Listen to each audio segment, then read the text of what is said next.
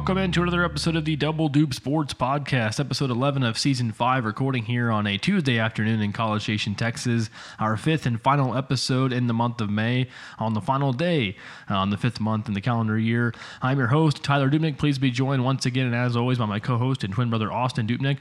Austin, how are you doing this afternoon?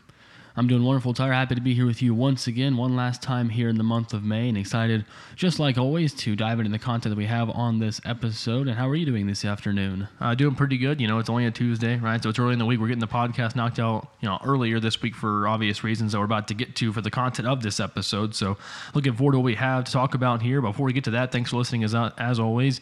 You can subscribe, rate, and review if you haven't already on Spotify, Apple Podcasts, or wherever else you guys listen to our podcast. Really appreciate it if you would do that if you haven't already. And you can follow us on social media. As always, you can find me on Twitter and Instagram at tdupe25.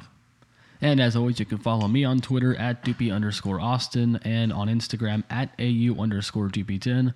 So once again, if you guys do not follow us on those handles yet, please do, because that's where we'll always put any podcast-related information out there to you guys. That's also where we obviously let you all know that the podcast is available to be listened to. So if you guys don't follow us on those handles yet, please do.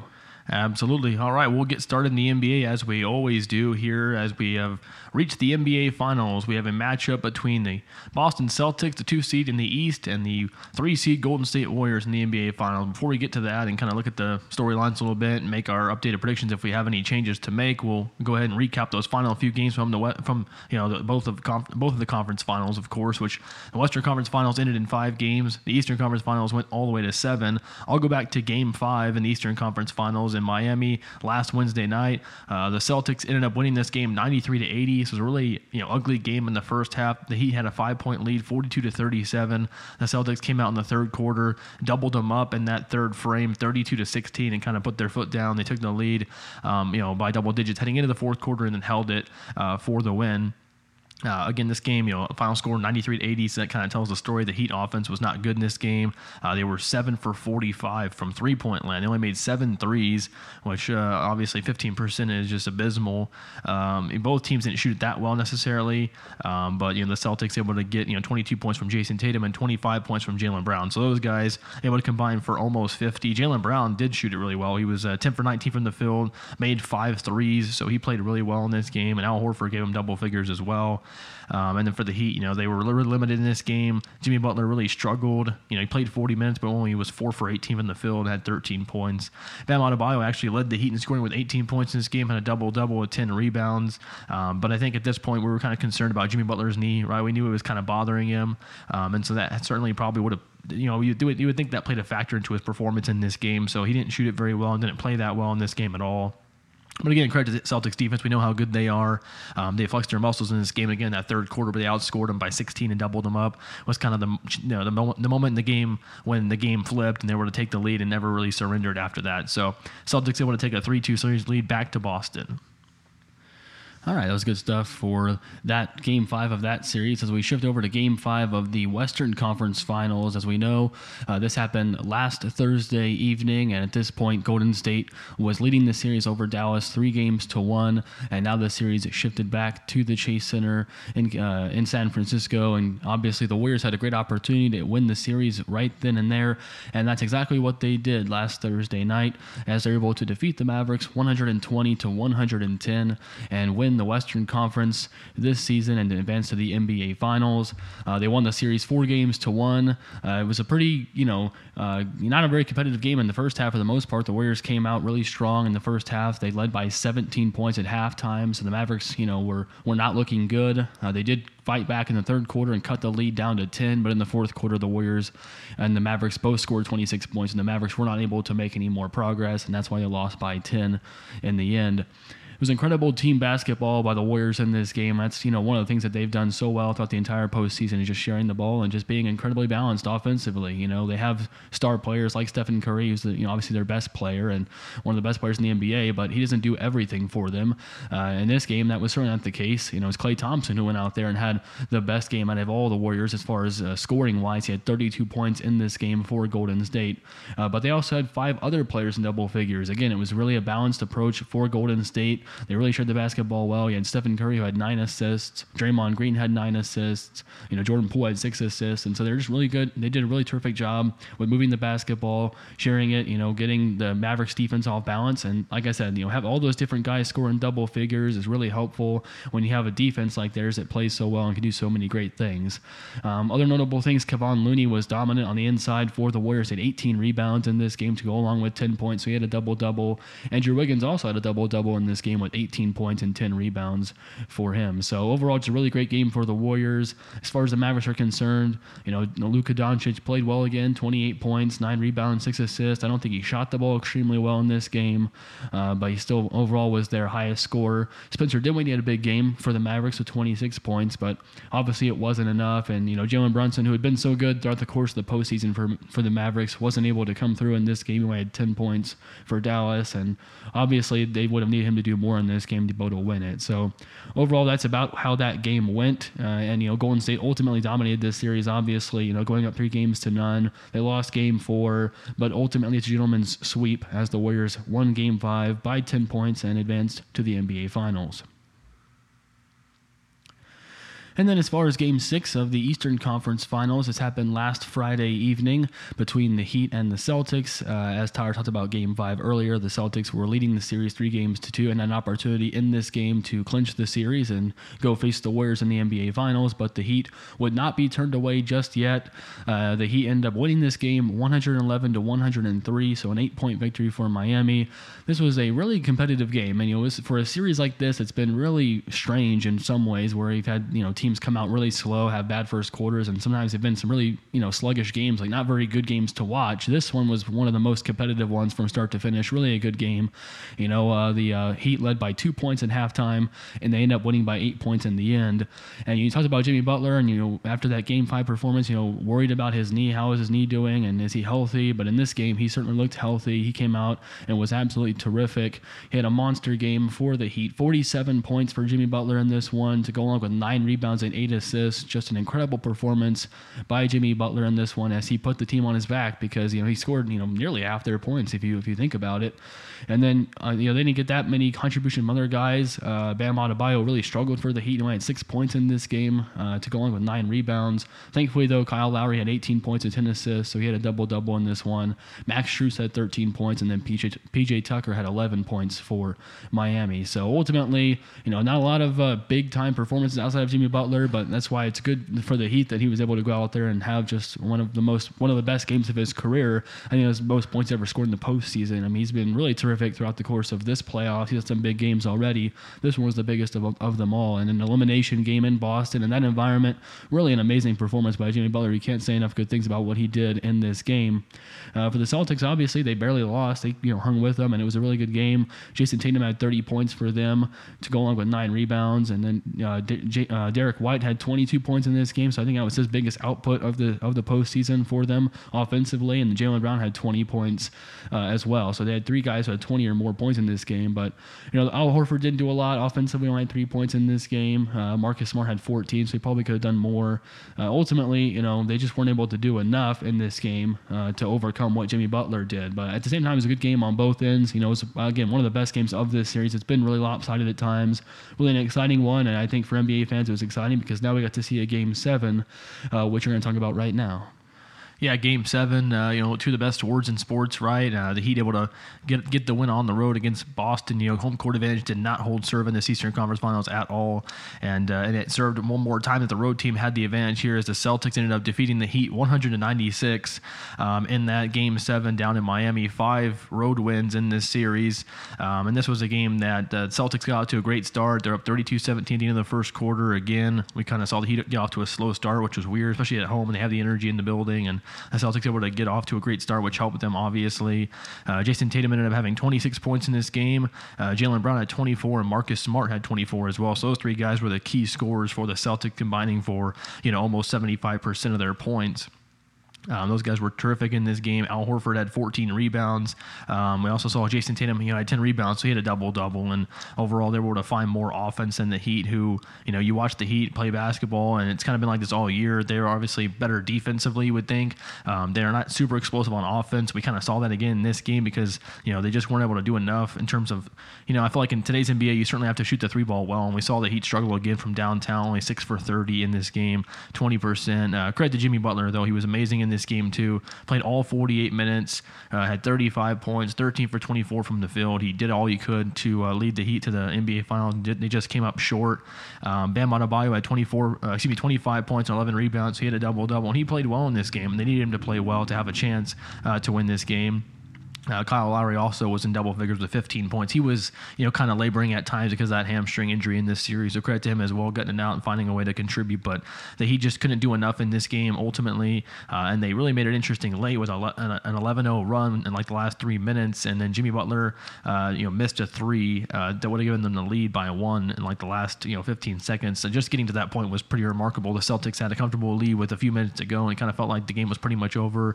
And the Heat going that 11-0 run, and had a chance there to actually steal it late, and they just came up short. So credit to the Celtics, though. Again, those guys played really well with Tatum and Brown and Smart contributing a lot on offense. And those are your superstars, and the guys at least especially Tatum and Brown, those are the two guys that have been there for the longest, or not for the longest, but have been kind of the two main franchise pieces for a long time now, and they've come up short, but now they were finally able to overcome what they've kind of finally able to get over the hump and actually win the Eastern Conference. So credit to them. They were awesome in that game and finding a way to get it done. So, ultimately the Celtics get the 4-point win on the road to win the Eastern Conference Finals. Jason Tatum was the Eastern Conference Finals MVP. They actually have Conference Finals MVPs for the first time now. The Larry Bird Eastern Conference Finals MVP went to Jason Tatum, and the Celtics back to the NBA Finals for the first time since 2010. So it's been over a decade since we've seen the Boston Celtics on the grandest stage, and now they have a chance to, I think, get their 18th title in franchise history, which I believe would be the most ever, break a tie with probably the Lakers, I would imagine. So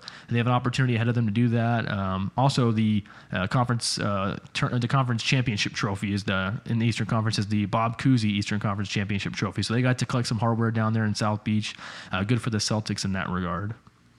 Yeah, absolutely. Good stuff there. You were just talking about how you did the trophies and stuff, right? I kind of zoned out for a second. I was looking at some stuff on my phone. But yeah, I don't even mention who won the. I was about to. I don't know if you had anything to say about the Eastern Conference Finals or anything. Oh no, I don't think I needed to say anything else. I think you covered that last game very well. He said it was down the stretch that he came back, made it competitive late, and had a chance to win it, but came up short.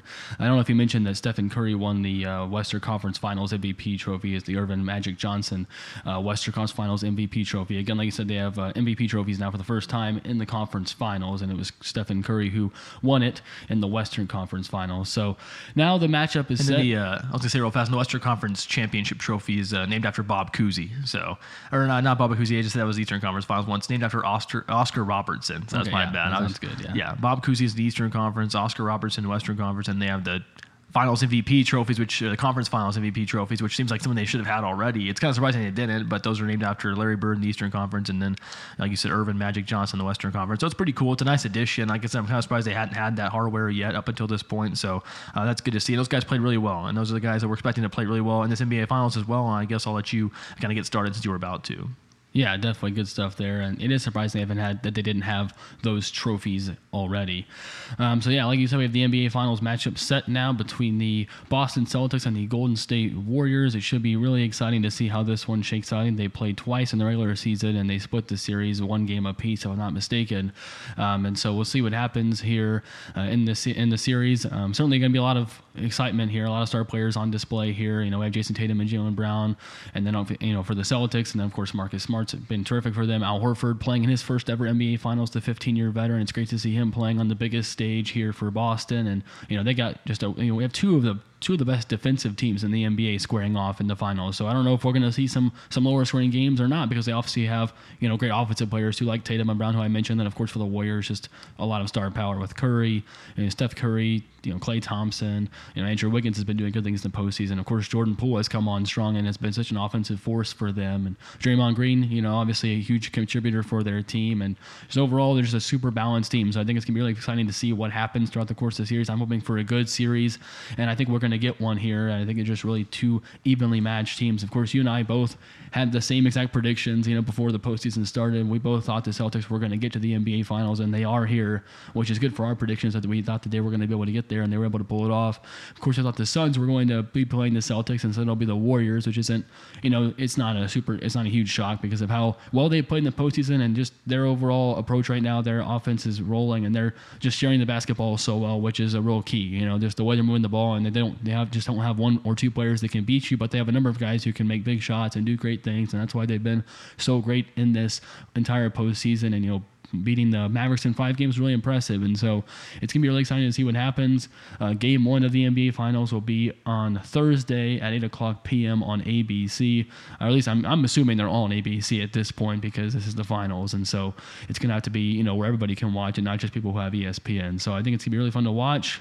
Game 1 on Thursday. Yeah, definitely. You talk about the Warriors being back here again for the sixth time in the last 8 seasons. They're going to be in the NBA Finals, and they became the first team since the Bulls to make 6 Finals appearances in an 8-year stretch, and became only the 4th team ever, along with the Lakers in the 80s with Magic Johnson at the helm, and then Bill Russell's Celtics in the 50s and 60s. Of course, the Bulls were all led by Michael Jordan. They won all 6 of those. Obviously, obviously the Warriors aren't going to, they lost, to the Cavs and the Raptors in 2 of those NBA Finals trips, but still they've done a lot in their time.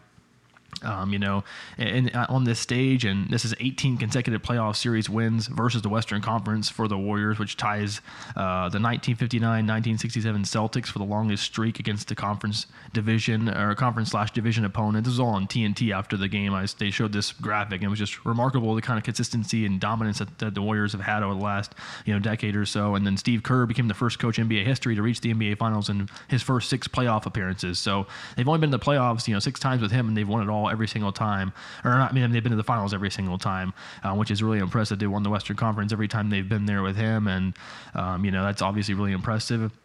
Last 2 years, they weren't able to get to the playoffs. All the injuries, everything they kind of had to went through, it was almost like a little mini rebuild. And then, of course, this year they've had everybody healthy again. Klay Thompson back. He's had a great season. When he's had a great resurgence since he came back. I think he had 8 threes in that Game 6 win, or Game 5 win rather, which I think was his 5th game this playoffs. 8 or more threes, which I believe set a record, and he'll have a chance to add on more in the NBA Finals. How good he's playing right now, and so yeah, it's just been it's not surprising to see them back, but they're just right back to where they were now that they're healthy and a full squad again. A couple new faces, right, but still the same core guys that were there in the early times with the Warriors, and so it sets up the great matchups, as you mentioned earlier, with the scores we have in this series.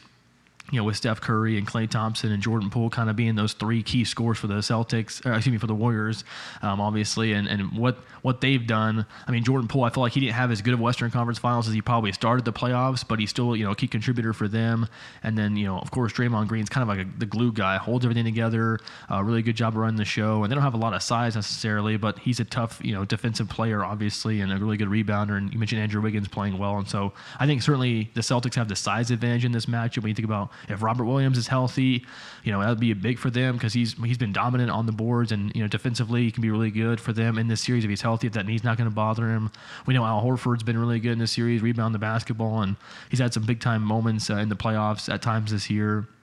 And then, of course, you mentioned earlier, Jason Tatum and Jaylen Brown are those key scorers for them. And I would consider Marcus Smart to be kind of the equivalent to Draymond Green. Obviously, a terrific defender, a little bit of a glue guy. He's kind of held them together all this time. He's been there probably the longest. I feel like certainly one of the longest tenured Celtics on that team. And of course, I feel like I definitely give him the advantage in terms of scoring, though. He definitely is more of a threat to score the basketball than Draymond Green. So he's kind of like their third scorer, certainly. But both these teams are terrific defensively. It's going to be so much fun to watch because I think it's the best 2 teams in the NBA. You could make the case. I mean, obviously they're getting to this point, so they are the 2 best teams right now in the NBA, but certainly they're both top 3 seeds. They both won over 50 games, and so it's going to be really cool to see. And they've both been really good on the road. I think the Warriors have some crazy streak now as well where they've won a road game in the playoffs for a number of like double digits, probably similar to that 18 stretch, 18 streak against the Western Conference opponents, winning 18 straight series against Western Conference teams. Somewhere similar to that is how many times they've won on the road in a series. So I want to be surprised to see either of these teams get a win on each other on the other's home court. I don't think that's going to be too much of a factor. Home court advantage hasn't played much of a factor for the Celtics necessarily in terms of but they've been able to go on the road and get wins when they needed to. The Warriors have been able to do the same. That's why they won in 5 games, and the Celtics won 3 games down in Miami to ultimately win the Eastern Conference. So that's going to be interesting to see how the home court plays, but I don't think it's going to be a big factor because both these teams are really good defensively, and that always keeps you in it, right? And they're all super talented, and it's going to be really cool to see. And I have the Celtics over the Warriors in 7 games. That was my prediction coming into the conference finals. I thought about changing it because I feel like, certainly the Warriors are probably playing better right now than the Celtics are, but I mean, at the end of the day, they're both here. They're both really talented. And I feel like the Celtics at times they didn't play their best probably in the Eastern Conference finals in terms of how they turned the ball over at times. And, obviously they had some pretty bad games. They got blown out, but they'll probably learn from that, hopefully, and they can be really good in this series. And I think it's going to be really competitive. And I'm going to roll with the Celtics still in 7 games, but I can certainly see the Warriors winning because they've been here before. They're certainly the more experienced team in this NBA finals, but it's going to be really fun. It's just really nice to see.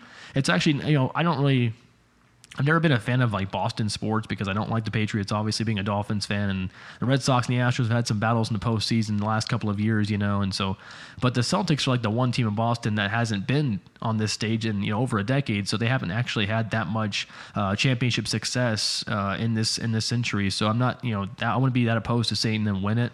I'm actually probably, if I was going to root for anybody, I'd be rooting for them because the Warriors have won so much. But I think it's gonna be really fun to watch. The matchups are great, and I'm gonna stick with the Celtics in 7. But either team could win. Obviously, they're both really talented, both playing really good, both great defensively, which is nice to see as well. So it's gonna be a fun matchup, I think. Yeah, absolutely. It's going to be really exciting to see how it unfolds. And I also have the Celtics winning just because I'm going to stick with my prediction that I had before the conference finals got underway as well. So I have the Celtics in 6 games, although I wouldn't be surprised if it goes to 7. Certainly, it feels like this is a series that could definitely go to 7 because both teams are so good and so evenly matched for the most part. I just think it's going to be really fun to see how it unfolds. 2 great defensive teams. You mentioned all the star players that we have, and I did too. And I think it's interesting to see a team like the Celtics who have a bunch of guys who never been to the NBA Finals before versus a team in the Warriors who, and their whole, they don't have a lot of guys who have been to the NBA Finals. I don't think. Obviously, you have Curry and Thompson and Green, who were all part of those championship teams earlier in the last decade. So they're obviously been to the NBA Finals multiple times, but they also obviously have some other guys too, like Jordan Poole, who's never, I don't think he's been on this stage before, and other guys as well who are going to have to, I don't think Andrew Wiggins, unless he was there back when they went the last time. I don't remember if he was. I don't think so. But either way, there's definitely more experience for the Warriors being on the grandest stage in the NBA Finals compared to the Celtics. But I don't think the Celtics are going to be, looking at inexperience. I think they know what they're getting into. I think they're ready for the challenge and ready for the fight. And it's going to be really exciting to see what happens. One player I haven't mentioned either was Derek White, who is obviously was acquired by Boston at the trade deadline from the Spurs, and he's been terrific for them at times. Not great offensively at times, not great at shooting the 3. I've seen pass up a lot of open shots from behind the arc, but he's been able to do some good things offensively, and certainly his defensive presence is the biggest thing that he brings to the game. And obviously he's played a huge role in their defense being as good as it was down the stretch of the season and how good it is right now. And so he's a big part of that. Plus he's a guy who was playing in the Western Conference in his career prior to this season, prior to being with the Celtics. So he's played the Warriors a number of times. I'm sure he's played the Warriors more than anybody else on the Celtics, so he has more experience playing against those guys and maybe has some insights that he can bring to the table too to help out in terms of defending the Warriors and all the things I like to do offensively. So there's a lot of things you can look at, but ultimately it's going to be really exciting to see how it transpires, how it unfolds. Once again, Game 1 on ABC on Thursday night at 8 o'clock p.m., and all of the games are going to be on ABC, so very easy to watch. And I'm just going to talk about I'm just going to give a preview to the next 3 games after Game 1. So Game 2 is going to be on Sunday night at 7 o'clock p.m. Then Game 3 will be next Wednesday, June 8th at 8 o'clock p.m. And then Game 4 will be next Friday, June 10th at 8 o'clock p.m. So those are the first 4 games of the series. The only 4 games were guaranteed. Certainly, I don't think anyone's going to get swept, but, we'll see what happens. Yeah, certainly. And, we don't have to look at any more games after that because we'll be recording, next week. And no matter what happens, we'll still be recording because then Game 4 is Friday, June 10th. So that's not we're going to be recording next Tuesday, Wednesday, Thursday sometime. We always record in the middle of the week. So we know that, again, we don't think anyone's going to get swept. We hope this series goes to 7 games because it certainly can live up to that hype and be that good. It's going to be probably the toughest test. The Warriors have kind of made it look easy at times in this postseason run. They won in the Western Conference Finals, only 5 games. You mentioned the gentleman sweep, but I think the Celtics are going to bring up a much tougher test, especially that size, and we'll see how they rebound the basketball. Of course, it's going to be awesome to see what happens. But yeah, that's all we really need to say at this point, because we'll be coming back next week and we'll be through 3 games, and then by the time we record after that, actually not, there's a chance that it's going to take a couple of episodes to get through this NBA Finals because of how many days off of the travel and everything, and they're going to extend it as long as they can. I mean, you want to make sure that everyone's healthy and can play the best at this moment in time. So there's always 2 days in between travel, which is a little bit different than everywhere else. And there's also 2 days in between this first game and second game, just because they want to make sure they put it on Sunday night, when most people can watch on a Sunday.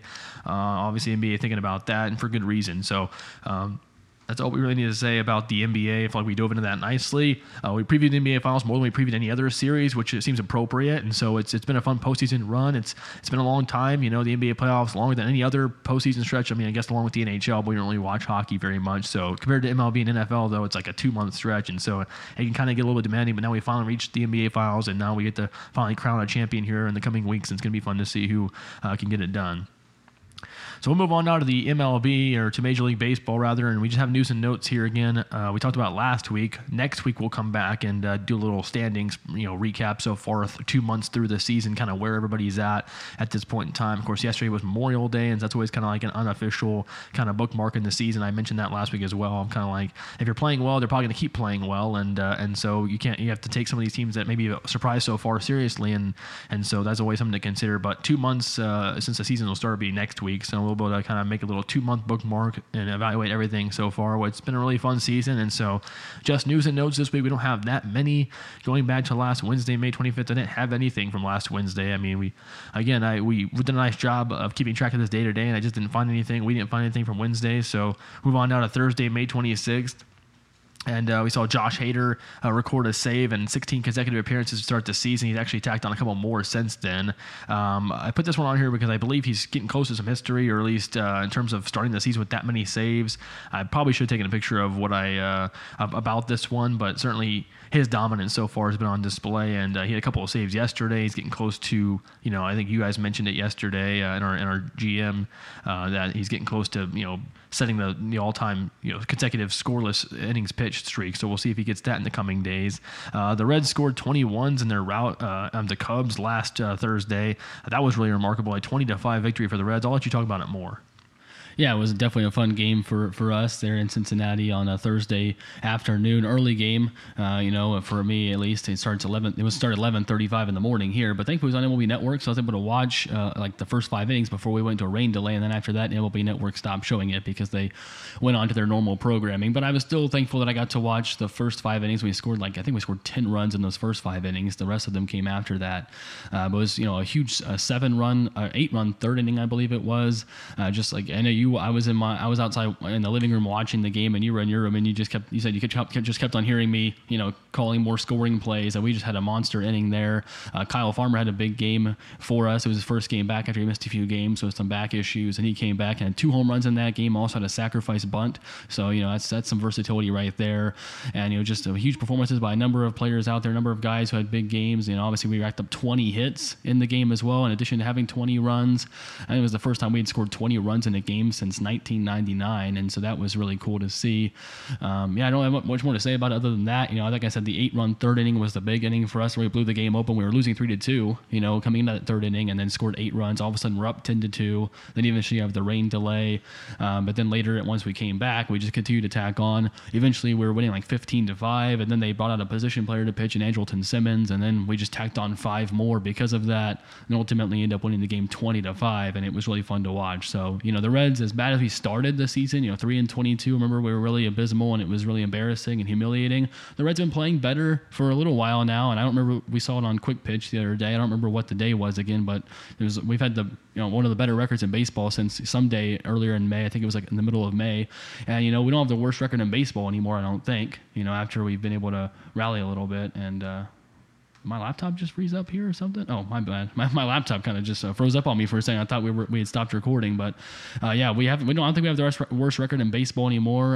We've been playing a little bit better as of late. I think it was a series win over the Cubs, or at least I think we tied the series with them after that big win. And so, it was good to see that, and it was certainly a fun day for me. Yeah, it was. We watched Quick Pitch that night, and they came up with a really good stat on Quick Pitch on MLB Network. Teams with the worst record in the league to score 20+ runs in a game since 1940. Of course, coming into this game, the Reds had the worst record in the league. This excludes games played in March and April because at that point, obviously early in the season. But now we're in May, and so the Reds definitely would, with the worst record in MLB, you can definitely consider this, and they put this into a stat. But the Reds were one of only 4 teams to score 20+ runs in a game when they came into that game as the worst team in the league by record, joining the 1951 Browns, the 1978 Blue Jays, and the 1980 Angels. So we haven't seen this in over 4 decades that the team entering the game with the worst record in MLB scored 20 runs in a game. Really impressive stuff from your Reds, and they have been playing better, so that's certainly good to see for you. Yeah, I just want to say, we start off 3-22, now we're 16-31, so we're 13-9 since then, which isn't too bad, and we're tied with the Royals coming into today for the worst record in the league at 16-31. So we're not, several games below everybody else. We're kind of along with other bad teams now, which is good. Yeah, it's better than what it was. Certainly, it was nowhere else to go but up. And then we had a Dodgers hit parade out in the desert. This was a game where I think the Dodgers won 6. I think they scored 16 runs in this game at Arizona. All 9 players in the batting order recorded multiple hits. And it was only the second time that the Dodgers have done that since they moved to Los Angeles. Last time they did that was on June 27, 2011 at Minnesota. Obviously, the lineup's much different. A little over a decade later, Mookie Betts had 3 hits. Freddie Freeman had 4 hits. Trey Turner recorded 2 hits. Will Smith had a pair of hits. Edwin Rios has been playing better for them. He's been a good bat for them in their lineup. He had 3 hits. And then Justin Turner had 2 hits. Cody Bellinger recorded 3 hits. Chris Taylor had 3 hits. And Gavin Lux had 2 hits. So all 9 batters in the lineup, multiple hits. They just put up a great offensive showing there against Arizona and what ended up being a series sweep over 4 games. So the Dodgers playing better baseball than anybody right now in MLB. And the run differential is ridiculous, which, again, we talk about that a little more later. We get to put more things into perspective from what we've seen this season. Didn't have anything from Friday, May 27th, so we'll move on to Saturday, May 28th. Sandy Alcantara had another gem of an outing for my Marlins. He had pitched 8+ innings, or I think he pitched 8 innings exactly in that game, and that was, I'm trying to find the stat that I'm pretty sure I had a stat on this one. But he had 8+ innings pitched for the 3rd consecutive start. And I guess I don't have a stat for it, but that's the first time that's happened in quite some time. And I just where I had a stat for it. Now I'm kind of losing it. But you were going to talk about it. Maybe you have more to add. I just wanted to say that we talked about Sandy Alcantara last week and how we thought that he was, not really underrated, but we talked about how we don't think he gets talked about enough. And I just wanted to talk about how, he's been really terrific through the season once again, and going 8+ innings and 3 straight starts is really impressive when you're talking about a day and age in baseball where sometimes we don't see a lot of pitchers go deep into ball games anymore. Although this season we have seen a bit more complete games than I think we're used to. We've seen guys go deep into ball games, but certainly Alcantara's a guy who gives you good length, and it's really impressive to see him do that. And that game he had against the Braves, his last start with 14 strikeouts over 8 innings pitched, was just incredibly impressive. And so he's just been terrific right now for you guys, and certainly a guy who I think he's getting talked about more, but I still think he needs to be talked about as one of the best pitchers in baseball because he absolutely is. Yeah, definitely. This was a terrific performance. He had 14 strikeouts in this game and a win against the Braves. Again, he's the one Marlins starter that actually pitches really well against Atlanta, which is great to see, and he was absolutely dominant in this game. And I think what I wanted to mention was I'm pretty sure he's the first pitcher since Garrett Cole in 2019 with my Astros to have 3 consecutive starts of 8+ innings pitched. I believe that was the stat. So that's really cool for me. I've been able to be a part of this a couple of times now over the last couple of years. And so, yeah, Sandy Alcantara pitching better than anybody in baseball right now. Also, another great pitching performance we saw on Saturday, May 28th, was Nathan Eovaldi, who pitched a complete game in the first game of the doubleheader against the Orioles and a win for the Red Sox. Of course, they've been playing good baseball lately. Their offense has been great. And then last time we talked about Nathan Eovaldi on this podcast was whenever he allowed 5 home runs in 1 inning to my Astros. But in this game against the Orioles, he was awesome, pitching going the distance, going in the full 9 innings for the first time in his career. I think going into this game, he was one of the longest tenured pitchers in MLB, or at least he's made second, or he was the second most, or was the most starts in a career before having pitched a complete game among active pitchers. And so now he gets his name off that list, and good for him. Able to go the distance in this one, go the full 9 innings. And then this is not MLB, but we had to kind of mention this from Saturday. It was UCLA in the Pac-12 tournament put together an epic comeback. They were down 21-12 going into the 9th inning against Oregon State, and then they ended up scoring 9 runs exactly in the ninth inning to tie it at 21. They went to extra innings. They ended up going down 22-21 before they tied it at 22 on a questionable balk call that drove in a run, and then a 3-run home run by can't remember exactly what his name was, but this dude only had 6 RBI all season, had 7 RBI in this game from like the 7th inning on, and he had a walk-off 3-run homer, and UCLA won 25-22, one of the weirdest games you'll ever see. Didn't watch a lot of it, obviously, but I watched the extra innings and watched the walk-off and some of the stuff that came after that. And of course, and actually what was another interesting part of this was now because UCLA won, they had to play again. So UCLA and Oregon State did play one more game later that night. Oregon State ended up winning that game on a walk-off before losing in the Pac-12 tournament championship game the next night against Stanford. And was the first Pac-12 tournament ever, I believe, which is weird. They haven't had one before, but that was certainly interesting. We were watching the SEC tournament and we heard that game was going on. We're like, what the heck? Went over to the Pac-12 network and watched some of that. That was pretty wild.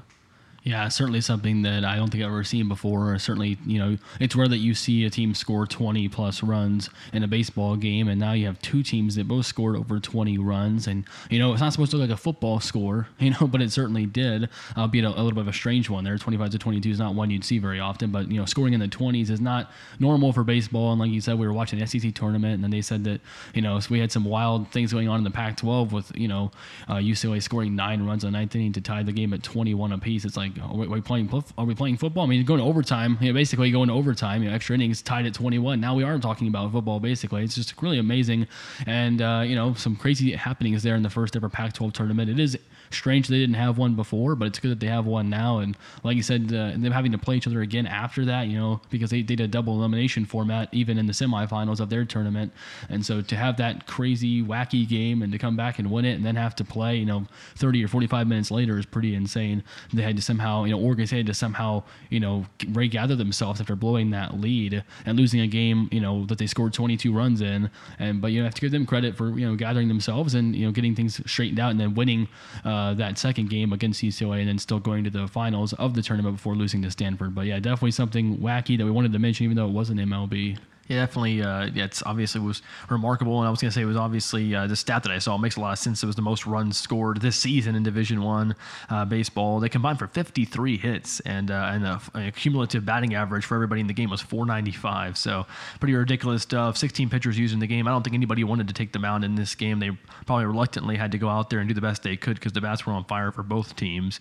Pretty remarkable stuff there. Sunday, May 29th, I only have one note to mention here. Max Fried picked up his 500th career strikeout. So the young southpaw for the Braves, who's done so much in his career already, you would kind of think about it. I mean, he's won a World Series last year. He's been a great player for them since he came up. He's been able to stay healthy for the most part and been the ace of their staff. You would think. I mean, to some extent, obviously had some really good starting pitcher, but you can make the case that he's the best of all of them. And so he got his 500th career strikeout, and he's on a good pace so far in his career, and impressive to watch what he's done so far. Monday, May 30th, just yesterday on Memorial Day, we saw Framber Valdez go the distance for my Astros. So again, we've seen a decent amount of complete games lately, and that's always a good note because we don't see that a lot in baseball nowadays, but we're seeing it more this year, which is good to see. But Framber was awesome for the Astros yesterday, picking up his first career complete game. I know he's really excited about it and really happy he was able to do that. He's been really, I think a couple of starts maybe early in the season didn't go his way, but he's been absolutely dialed in ever since and been a key part of our rotation that's been so good this season, one of the best in baseball easily. Yordan Alvarez cranked a couple of long home runs that racked up over 900 feet, and it was really good one for the Astros yesterday, and Framber was absolutely outstanding, going the distance, 7 strikeouts, just having everything working for him yesterday. It was really great to see.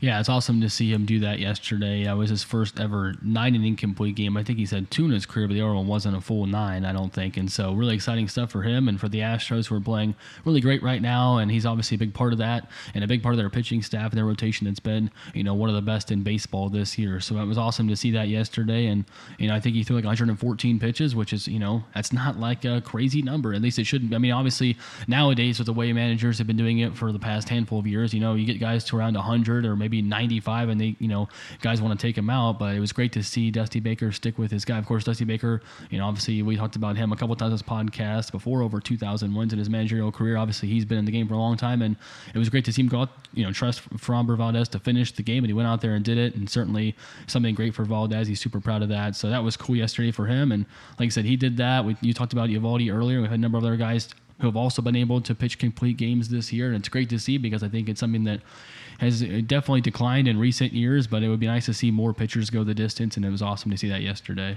Certainly. We also have another note to mention here. A couple actually we had yesterday, more yesterday than we had any other day of the week. But Jose Ramirez reached 50 RBI yesterday, and he's done it in only 44 games so far this season. He's the first to 50 RBI this season. He's actually tied for the sixth fewest games to get to 50 RBI in a season since 2000. Again, 44 games. He's been driving in runs at a great clip so far this season for the Guardians. Definitely been their best player. They signed him to that big contract earlier in the season. Like, I know there was some trade rumors going on early in the year, and they got him locked down for years to come, which is great for them because he's just been such a great player. I mean, I don't think he's underrated, but I almost feel like we're gonna look back at whenever he's done playing, or we're gonna really try to. I think we should appreciate now what he's been doing for so many years now. But definitely a guy who I think I don't think you're gonna find anybody that has anything bad to say about Jose Ramirez. He's just an absolute professional and just continues to perform at the highest level.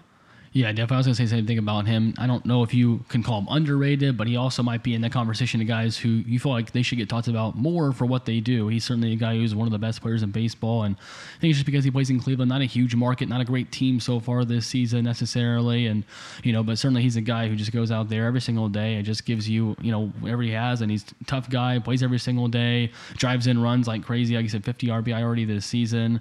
He just does it all. He's had a couple of different. I think he leads the league in triples this year so far too, at like 4. So he definitely has all the tools, and he's just really fun to watch. And so it's great to see him reach that 50 RBI plateau. And what do you say, 44 games so far this season? That's really fast. Obviously averaging over an RBI per game, and so really awesome to see him. And obviously he's an MVP candidate right now, once again in the American League, like he has been in recent years. And he doesn't get talked about enough for being a consistent MVP candidate. MVP perennial player type of guy. He hasn't won the MVP award yet, but he's in that conversation seemingly every year right now because of what he's doing, and he is one of the best players in baseball, and certainly that's a huge accomplishment for him this season. Definitely. And then another note here, I know you're going to talk about more after I do, but yesterday we saw the longest home run hit in MLB so far this season with Jesus Sanchez of my Marlins, an absolutely prodigious blast, 496 feet into the Coors Silver Bullet Bar at Coors Field. Of course, in Colorado, it helped that it went nearly 500 feet, but certainly, I mean, Jesus got all of that one.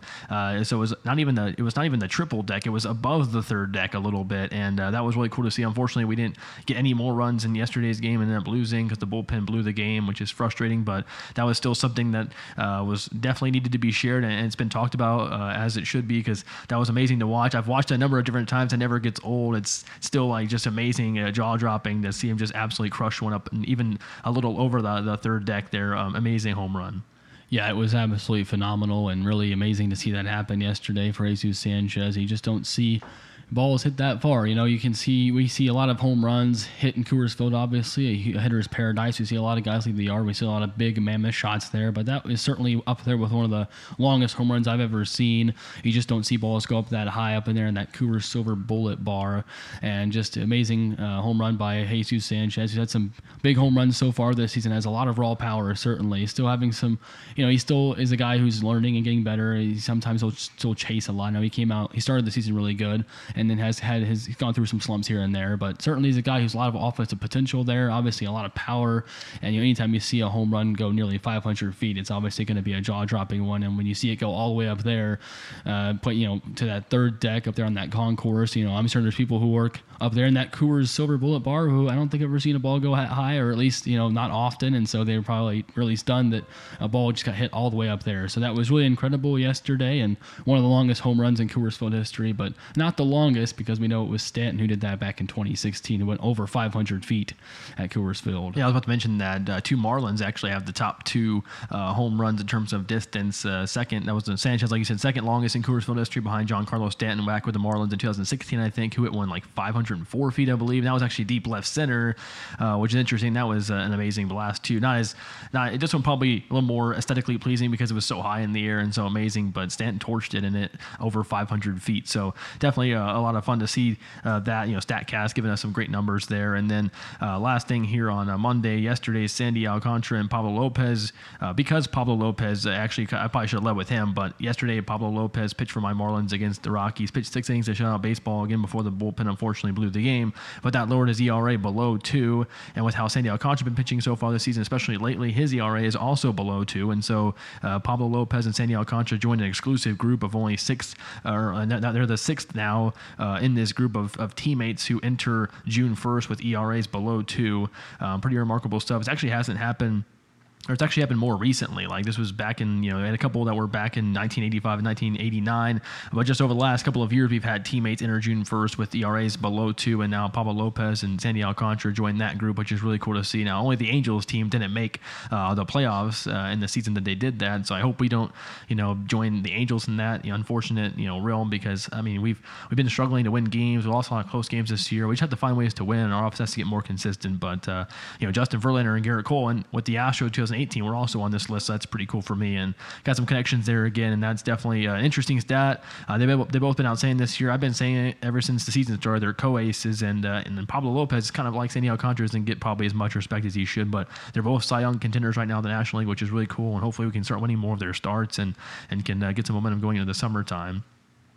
And lastly, here in the MLB news and notes section, Players of the Week actually came out today. And Jose Ramirez, again, of the Cleveland Guardians, was the AL Player of the Week. Second time this year he's won Player of the Week in the American League. I think he won it the first week as well. He drove in 11 RBI this week, 3 home runs, and an OPS almost 1,400. And then Francisco Lindor of the New York Mets won NL Player of the Week. He had 6 extra base hits this week, 14 RBI. I think he actually has like 8 straight games, at least 1 RBI, and so that makes a lot of sense. He drove in 14, and then he had an OPS 1,277. So Francisco Lindor having a really great bounce back season for the Mets, and he's been a big part of why they've been so successful this year. They've one of the best teams in the league for sure, a really comfortable lead out in the NL East, which is frustrating for me as a Marlins fan trying to close that gap. But the Mets have been really good. Francisco Lindor's been really good. Now he gets rewarded as the NL Player of the Week.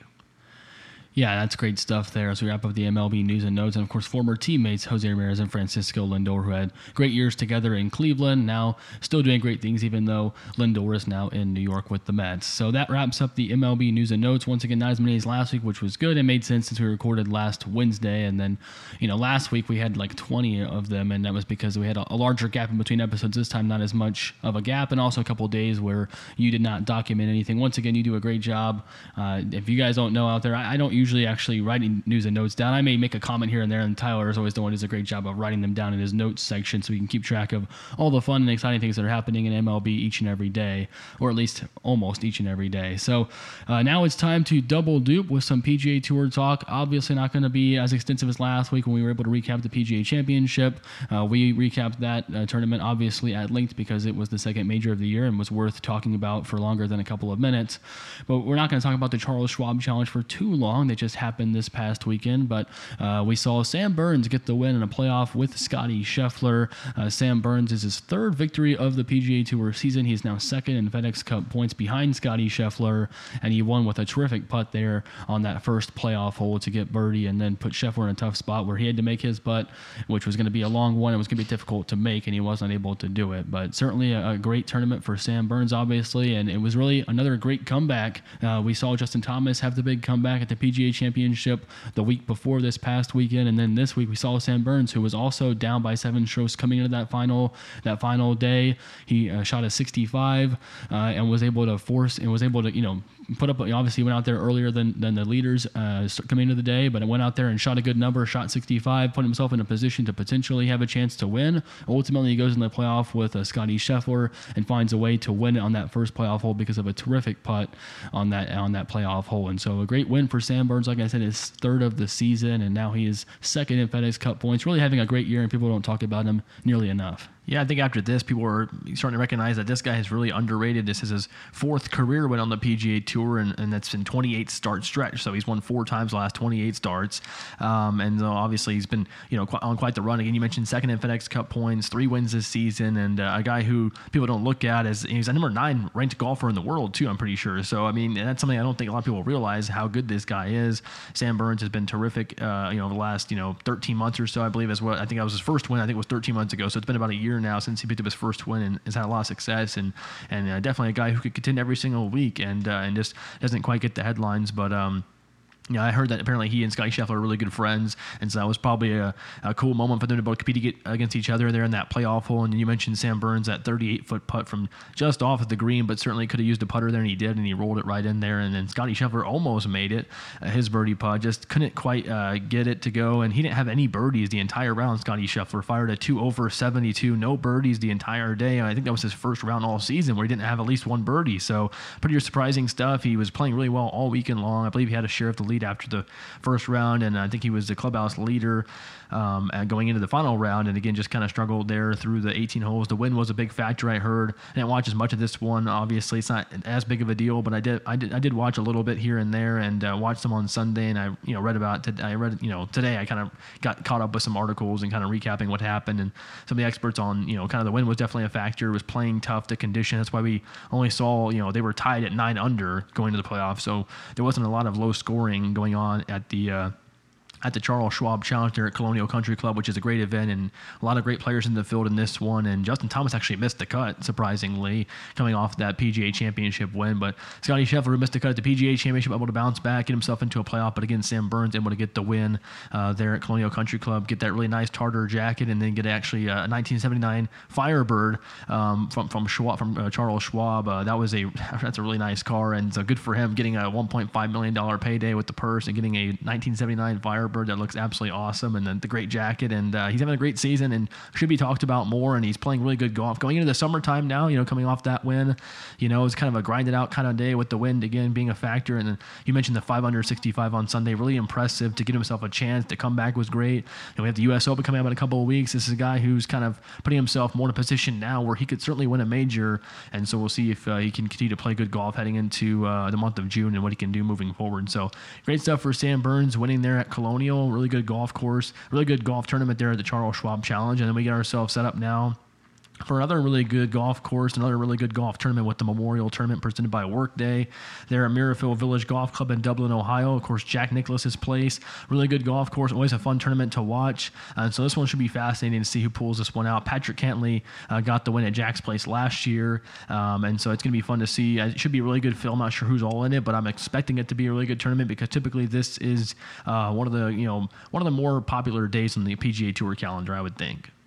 Yeah, it's definitely going to be exciting to see what happens here this weekend at Jack's place. And like you said, Patrick Cantlay won last year at this tournament, and so we'll see who gets it done this time. I know Bryson DeChambeau won it recently as well. I think he's been obviously battling injuries this year and really has had a tough season. I think he's going to try to see if he can play in this one, and we'll see if he's able to. Yeah, I actually just read an article earlier today about him. He said he feels healthier now than he's been all season, so he's really excited. I think he said there's still sometimes because he's coming back from that wrist injury that kind of hindered him, or he had that surgery on that hamate bone that he had to deal with, which is obviously frustrating. And so I think coming into this, he hasn't been able to play, and he had to withdraw from the PGA Championship before it even started. He didn't get a chance because he just didn't feel like he was ready. But now he's in a position where, I think I read that he's, still a little, it might still be a little troublesome at times, but certainly for the most part, he's in control of his game. And so he's really excited to be out there this week and try to compete and he thinks he has a chance to win. So that's cool. Obviously it's been a tough season for him. He hasn't even played very much at all, and he's really, really far down the FedEx Cup standings. There's not that many tournaments left necessarily. We got a couple months left, but I mean, he's got a lot of work to do to try to get into the FedEx Cup playoffs still. So hopefully for him, he is healthy and can start playing the great golf that we got accustomed to seeing there for a good stretch of time. And, the U.S. Open, which he won a couple of years ago, that's coming up in a couple of weeks. And so you would certainly feel like he wants to be ready for that one. So we'll see how he plays this week. Certainly be intriguing. And so, again, I'm always rooting for the Team TaylorMade guys. So we'll see what they can do this weekend. And it'll be fun to watch. Certainly look into watching that a little bit this weekend and maybe even later this week on the Golf Channel. So that'll be fun. We also have another great golf match tomorrow with Capital One's The Match happening over there in Las Vegas between Tom Brady and Aaron Rodgers teaming up against Patrick Mahomes and Josh Allen in the 6th edition of Capital One's The Match. This happening over there again, like I said, at the Wynn Golf Club in Las Vegas. Last time we saw the match was when Bryson DeChambeau and Brooks Koepka faced each other at the same golf course. A very similar approach this time in terms of they're only going to play 12 holes, and they're going to play. It says the event is a 12-hole match play format in which teammates play the same ball on each hole. So this will be fun to watch. Certainly it's match play. I think the biggest thing we always talk about when we talk about the match, we understand there's a lot of great money raised for charity throughout the entire thing, which is always great. But a bunch of different, they might have like a hole-in-one challenge or something like that, or long drive challenge, whatever the situation might be, where you'll see a lot of money go to charity, which is really cool. We also get great access, especially to NFL quarterbacks who were so great on the gridiron. Now they get to take their talents to the golf course, see what they can do there. So we know they're great trash talkers, and there's always great camaraderie and great access behind all of this. So looking forward to that, and looking forward to seeing guys who aren't professional golfers that are closer to us probably than the pros for sure, seeing how they go about their business out there on the links. Absolutely. It should be really fun to watch. Once again, we've enjoyed watching these events in the past. We've had a number of athletes involved in the match, but this is actually the first time that no professional golfers are competing in it. So normally we've seen, guys like Tiger Woods and Phil Mickelson, and last year Bryson DeChambeau. And so we've seen those guys kind of pair up with other athletes and other sports. But this time it's just all, 4 NFL quarterbacks. And, it's interesting. We have Tom Brady and Aaron Rodgers, who both competed in it last year. And then we have, Patrick Mahomes and Josh Allen pairing up, who have never competed in this event before. And so, Brady and Rodgers have some experience with how this all operates, with all the access and having the broadcasters in your ear and stuff like that, and all the different things that go into it, more so than just playing the game. So they have more experience in the match, obviously, having played it last year. They team up with each other, which should be fun to see. And then Mahomes and Allen, obviously, this is their first time competing in this event. So it should be really exciting to see what happens. Certainly, again, without having any professional golfers, that certainly adds a different twist to it. But certainly we know Mahomes and Allen are competitive, and they said they're ready to go and they're excited. They're not just, I think I saw a quote that Josh Allen said, they're not just doing it to do it. They think they can win. They want to win. They don't want Brady and Rodgers to hold it over their head if they beat them. And so they're definitely coming in here ready to go, excited to compete and wanting to win this thing. So it's going to be competitive and fun and exciting for all those reasons you mentioned and for the ones that I talked about. But yeah, the access is going to be great. All the money raised for charity is going to be terrific as well. And it should be a blast tomorrow afternoon. And the coverage starts like 5:30 Eastern time. Obviously Las Vegas, it's like I think that's Western. I guess it's Pacific Coast time in Las Vegas. So it's starting a little bit earlier here because of that, or a little bit later here rather. So it's going to be like for us 5:30 Pacific, or no, 5:30 Central time when it starts. So I think I said Eastern time. So starts 6:30 Eastern time, so 5:30 Central time is when it gets underway. So tomorrow afternoon/evening, it'll be fun to watch it. Yeah, and I'll just pop on TNT tomorrow afternoon/evening, and I'm sure it's going to be, we were saying tomorrow, but the 1st of June, pop on TNT in the afternoon/evening, and then I'm sure they'll be playing, and it's going to be cool to see. Certainly, it's going to be, if I had to put my money on it, I'd definitely go with Brady and Rodgers because they've been in this situation before, and I've seen them play, and I know, Patrick Mahomes has been in Tahoe, playing those pro-ams, and Josh Allen was, I believe, at Pebble Beach earlier this year doing a pro-am. So I don't really know how good they are, and it's a different environment, certainly, especially match play. So I would certainly go with the two old goats and lean that way if I had to put my money on it. But it's definitely going to be a lot of fun to watch. The broadcast should be really good, too. We get Ernie Johnson as the key play-by-play there on TNT. Of course, the Emmy Award-winning, the great Ernie Johnson with Turner Sports. And then, Charles Barkley is going to be there as well, along with J.J. Watt is actually going to be a part of the coverage. And then Trevor Immelman, who, of course, does great work with CBS. And then as well as Amanda Renner, who's always doing a great job with the interviews with CBS. So it's going to be a really great crew as well to work there, the broadcast team, to bring the coverage to us. Of course, all the great other folks there with TNT were going to help put this on. This is the 6th edition, again, of the match, which is always fun to watch. Looking forward to this one tomorrow. It's been announced for a couple months now that we were going to get this matchup, and it's certainly going to be intriguing. And so I think it's pretty much all we have to say about it. Probably previewed it more than we expected to, but I thought that was a really nice preview. And of course, the recap will probably be a little more elaborate, but we'll see how it goes tomorrow. The last time that we had the match was again Bryson DeChambeau against Brooks Koepka, and I didn't get to watch very much of that one because I was busy that day. So I'll look forward to watching this one more. And so. Lastly, here with the Double Dupe segment, we'll talk about Aggie Athletics just for a brief moment here. That's kind of how we've done it over the last couple of weeks. But Aggie baseball, our run came up short in the SEC tournament last week. Lost on Saturday in the semifinal to Florida. Got beat pretty good by them. We beat them 10-0 in that game on Thursday, which was a lot of fun to watch after all the rain went away. Had a great comeback win against Alabama on that Friday night. And then, unfortunately, we just didn't have anything going for us on Saturday when we got eliminated in the semifinals. But, still fun to be a part of that. Certainly still a lot of expectations going into the postseason. Tennessee, the best team in all of college baseball, by pretty much everybody's estimations, ended up winning the SEC tournament. They never trailed in the tournament. tournament. The Volunteers are certainly the team to beat, as we are now going to be entering the postseason in the NCAA tournament, which is really cool. The road to Omaha starts this weekend. The Aggies with a number 5 overall seed, which is really awesome. We get to host a regional here at Bluebell Park at Olsenville, which is going to be really cool to see. I'm not sure if I'm not sure if we're going to get to go to any games or not. I'm not really sure how the tickets are going to work. I think they go on sale tomorrow morning. I'm not really sure how expensive they are or how that's all going to go, but it's going to be fun to see what our Aggies can do. I think it's the first time since 2017 that we'll be hosting a regional, and being a top 8 national seed means if we take care of business and get past this regional, we'll get to host a super regional, which is a best of 3 series against the Louisville regional. I think whoever wins that one, but a lot of great teams out there, and we'll see how it all shakes out. It should be really fun to see what happens throughout the course of the postseason. Certainly a lot more expectations and, just a lot of excitement for the Aggies, who last year I don't even think we're definitely not in this position. We definitely didn't make the SEC tournament last year, much less the NCAA tournament last season. Was a tough year for Texas A&M, but then this year, being that 2 seed in the SEC tournament, that was fun to watch. And obviously you said they, like you talked about, the big blowout win in 7 innings on Thursday against Florida was fun to watch. And then the big comeback win against Alabama was awesome too on Friday evening, and unfortunately we came up short against Florida and got really handled by them in the semifinals, but ultimately it was still a good effort for the most part in the SEC tournament, especially when you consider like all the troubling weather that they had to go through. It was really kind of it affected everybody, obviously, so it was good for the Aggies to still get that far and almost got to the finals, which would have been a fun game to watch between us and Tennessee. It's unfortunate we didn't make it that far, but still a good effort. And now we'll turn our attention to the NCAA tournament, where, like you said, we're hosting this regional here in the coming days. It starts on Friday, and then I don't know exactly how long it lasts, obviously a few days, and so we'll see what happens there, and then hopefully we take care of business and are able to host the super regional too, which will be really fun. And so there's a lot of excitement right now. We're looking forward to the postseason and seeing what this Aggie baseball team can do here throughout June.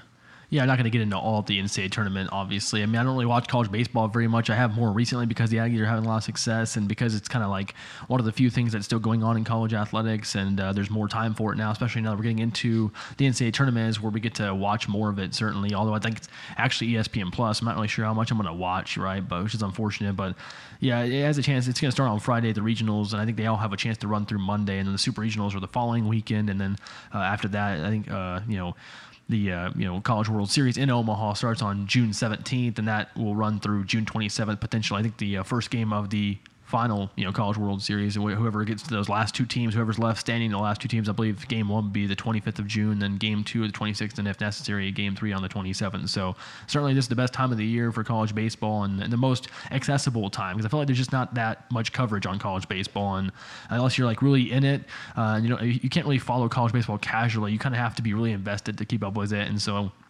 probably the reason why I don't know as much, but I have been able to follow Aggie baseball a lot, so I'm super excited to see what we can do, and I hope we can perform really well. I know the offense is going to have to outslug people like they have all year. The pitching staff's not as good, but hopefully we get some outs and can find a way to win some games and keep this magical season going. And so that'll be a lot of fun to watch as we move forward, and we'll keep an eye on that, and we'll see what kind of coverage we bring to the podcast with that. But again, not going to dive into all those matches. There's a bunch of great teams out there, and we'll see how it all shakes out moving forward. But last thing here on Aggie Athletics, to the Texas A&M men's golf team, which of course we talked about last week, was going to be competing at the NCAA tournaments over there in Arizona. Unfortunately, they did not play well enough to make the match play or the final day of stroke play. They came up 2 strokes short. The cut line to make the final round of stroke play on Monday was top 15. They ended up finishing 16th at like 39 over par. A couple strokes off, just kind of couldn't find a way to get there. And I know I read the recap. We got off to a slow start on Friday, and then Saturday we made a good push up the leaderboard and put ourselves in a position to where Sunday we definitely had an opportunity and just unfortunately couldn't do enough. And ended up missing that final round of stroke play on Monday. Didn't make the cut for that,